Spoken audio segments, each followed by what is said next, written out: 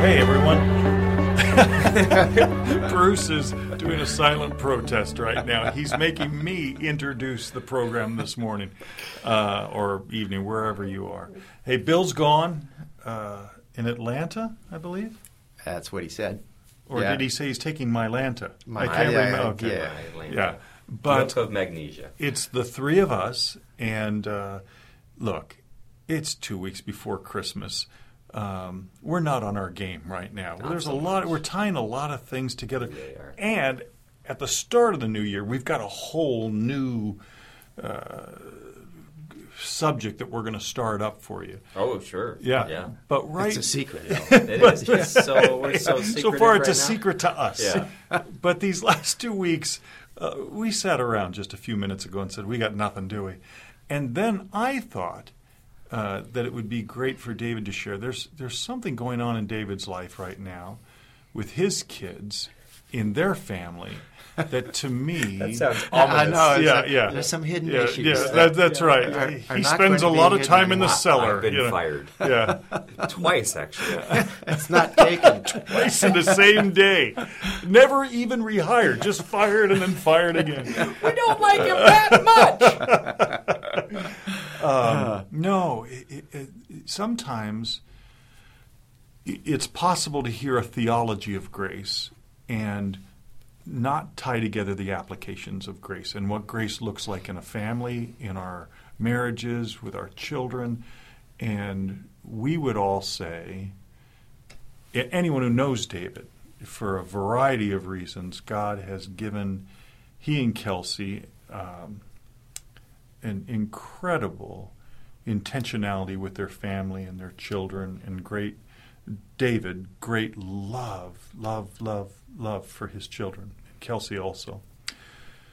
And how does that work out? What does that look like? We all can say that, but what does that look like when a family gets sick? Like, say, for a long season of time where there's, say, no break. Yeah. And watching you, David, in the middle of it and hearing some of your input of how you view it has been, to me, is one of the fruits of someone who's living out of their identity in an environment of grace.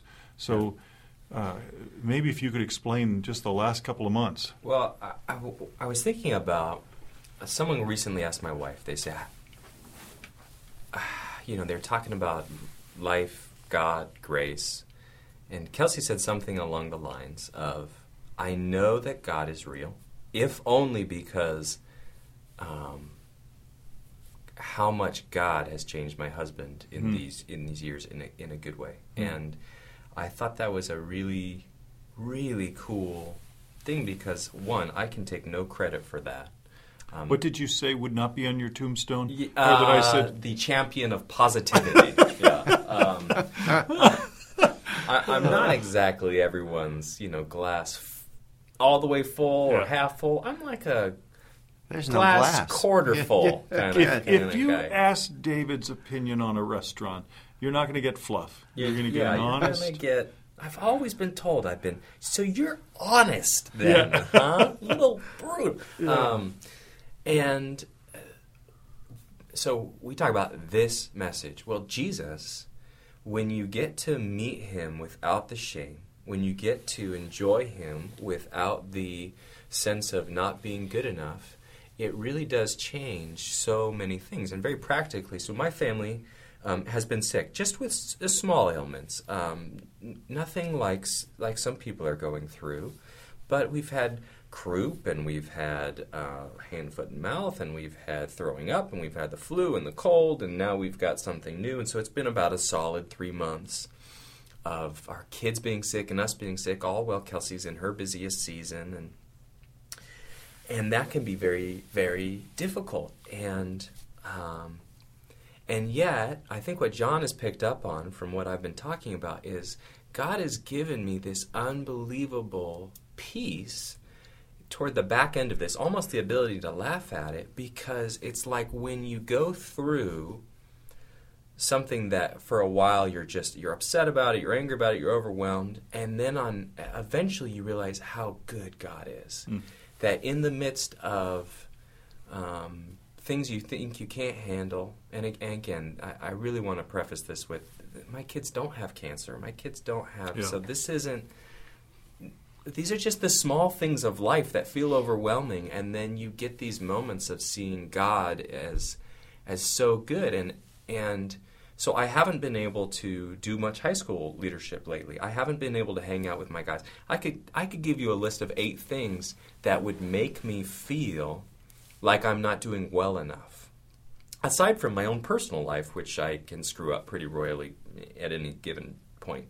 But when you're in an environment where you are actively told to rely on the fact that you are not a disappointment to God, you do not have to do a certain amount of things a certain perfect way to be impressive to people or to God. When you get to believe that, it's so important. Yeah.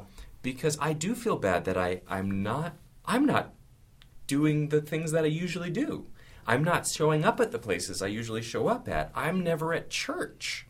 I'm just not at places. And to not have to go to a place of blaming my children for always being sick, or blaming the people at church for not screening out the kids that are sick because of my shame. Yeah. When you don't have to operate out of your shame, you don't blame as much. Yeah. You don't get as testy with your wife. And you're able to have sweet moments in the midst of insanity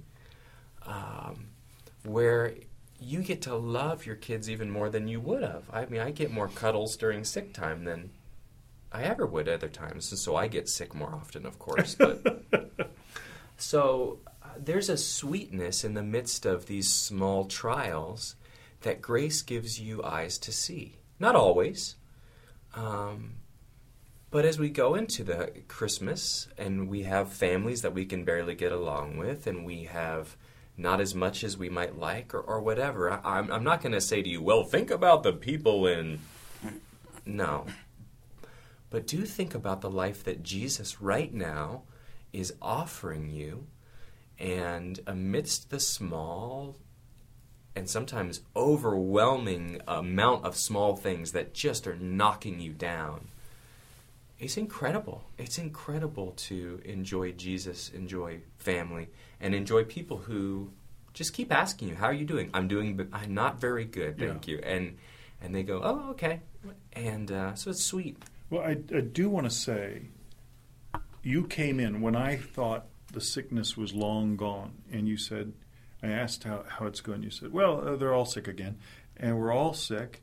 And I thought, I don't think, other than Amy's pneumonia, I don't think we ever had a bout in our family where our family was sick that long. And I thought, oh, David, are you just hanging on? And your statement that night, you created a picture for me of, because you know I'm not on the performance treadmill, because you know I don't have anything to prove to anyone. I'm no longer on the ambition course of, right now I should be doing this so I could be great, which could easily be a course you could be on. And you still are incredibly highly competent and get a ton done, even in this season. But you were able to stop and say, we're all sick. And we're all just laying around like accomplishing nothing, and we're having the time of our lives. Yeah. And that's a great gift that I don't think everybody understands or has. And or would tie to, and I really do. I tie it to being free from shame. Yeah. Because I still am driven to be something better all the time. And I get to keep being reminded it's not about that. I really want it to be, because I want to be impressive, and I want this life to be, I want it to be as much as it, and then I get reminded again, okay, that's not what it's about. And I'm going to need to be reminded about every hour of every day. But in those moments when I just get to live free, and it's almost like I'm not trying to live free, I just look back and I go, that was 4 hours of freedom. Whoa. But won't that create a pattern, a lifestyle that will give you significance, not just in your family, but will translate, because you are going to do significant things. You are going to do, it's in your very nature to do competency and ability and skill set and all those things. Well, yeah, it's like what we've been talking about, those ladders, right, Bruce? I mean, when That's right. you got a bunch of capacity, you could be the world's biggest jerk. That's right. But when you learn to love well, and when you learn to get released from who you think you should be and released into God's vision for you and going through suffering and all that, it's always going to take you to a different place. Yeah, I think part of this whole discussion is leading to an implication in my thinking, that is that you become a safe place for people to hang out with, whether they hang out in your home when your kids aren't sick, and they come into a space that feels like there's settled peace in the place, like there's a sense of embrace and acceptance, a sense of listening, because you're not focused on yourself, you're focused on others. Become a host, a kind of a roving host of peace and safety for people. And it's just illustrated this week with children. Sure. But you can do that same thing with spouses and friends and people that you have regularly streamed through your life to be that safe, peacemaking host. And Grace does that. Yeah, there is something about being around somebody who you feel like they should be complaining, and they're just chilling. And you're like, what is up with you? And they don't have to be talking about the lesson they're learning. They're just, and you just want to be around them. You're like, how are you doing that in the midst of chaos? Yeah. Let me be with you. That's right. I don't think I'm there yet, but Yeah. it's a nice thing to be enjoying smatterings of. In filmmaking, we often say, well, let's show that. Let's not tell that. Yeah. And I think of the same thing with any man or woman who has this sense about them of God's settled acceptance and endorsement of them, not needing to prove a thing, knowing that they will, but not needing to. That there is this sense of they show. They don't have to tell. It's just automatically, organically a part of the relationship. And that is what a really genuine lover of others is about. Amen.